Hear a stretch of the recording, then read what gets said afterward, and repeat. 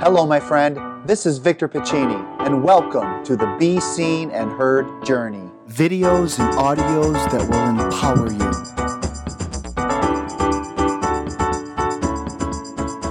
Hey, it's Victor. Welcome to another Be Seen and Heard journey. Thank you so much for being with me today, whether you're watching this video or listening it through the podcast. Thanks for being here. I'm so grateful. I get a lot of questions when I present my Be Seen and Heard curriculum to students, and I typically take questions starting in 5th grade and up. And this question is probably the most popular, and it goes like this. Hey, Victor, did the person who sexually abused you, did he go to jail? And I always take that question, I turn it back on them because a lot of them already know a little bit about my story, and I'll say, based on what you heard today, do you think he went to jail? And I always get students that raise their hand and they say, no, he didn't.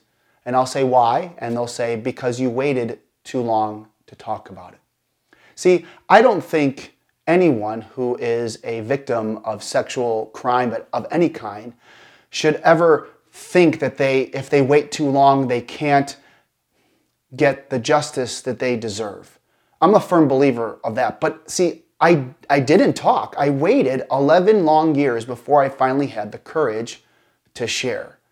And I always tell this to the students that it took me that long because of all my fear. It took me that long because I was threatened not to talk, and I believed this person. I allowed this person, me, not blaming anyone else, I allowed this person to control my emotional state when it came to my abuse. And yes, it was his fault for what he did to me. He violated my body, but I took that and I internalized it for 11 years until I finally had the courage, me, to privately raise my hand and go talk to my sister, which led to talking to a counselor. And the time came when I turned 19 where the counselor just suggested, she said, Victor, would you like to go put a report in? And I did. I wanted to see what was going to happen because I was really angry at the time and really still very scared. Long story short, at the time, I don't feel that the police officer that I talked to really handled it well. They didn't seem very sympathetic. And to be honest with you, I don't think they were really comfortable talking to me about it. Now, I know it has changed. The culture has changed, and I know the police department and all the agencies are out to help victims. Why? Because victims are coming forward and they're starting to share more and more, rightfully so. And today's topic, today's blog post is on statute of limitations. And I'm happy to report that in Illinois, starting in January 2020, the statute of limitations for all sex crimes has been eliminated. So what I've learned is that any person who is a victim starting January of 2020, there is no statute of limitations. And it may take someone 5, 10, 15, 20, 25 years to finally have the courage to share. And I get really passionate about it because I feel that part of my life growing up, it kept me from being the kid that I wanted to be because I was scared a lot. I had nightmares. I was afraid. Long story short, I finally took the responsibility and I live now, and I have to end with this because it's so important, and I'm trying to reach out to any victim out there who's still struggling.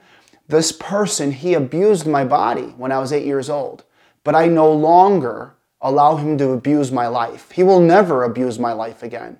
And now with this law being passed, this idea that I have that he will never abuse my life again is your time to finally speak up. So I'm sharing this and I'm talking to people that I know that have been victims of abuse or of assault. And I'm just here to say that for me, I don't want to dig up the past. I don't want to, if I had the opportunity to press charges now, that's not for me. But I know for a fact there are people that will take years and years before they finally have the courage, and they should have the ability and the capability and the freedom to press charges because something was done very terribly to them. So with that being said, that's this week's very, very challenging topic for me, statute of limitations, and I'm just so honored that you're listening. Please share this video with your friends and family. Remember, we got to remind our kids they have the right to be seen and heard. Thank you. Hey, my friend, I hope you enjoyed this episode of the Be Seen and Heard Journey. If you'd like to follow me, please go to youtube.com/Victor Piccini or instagram.com/Childhood Victories, or head over to facebook.com/Childhood Victories, or visit my website, victorpiccini.com. Please share this with your friends and family, and until next time, be seen and heard.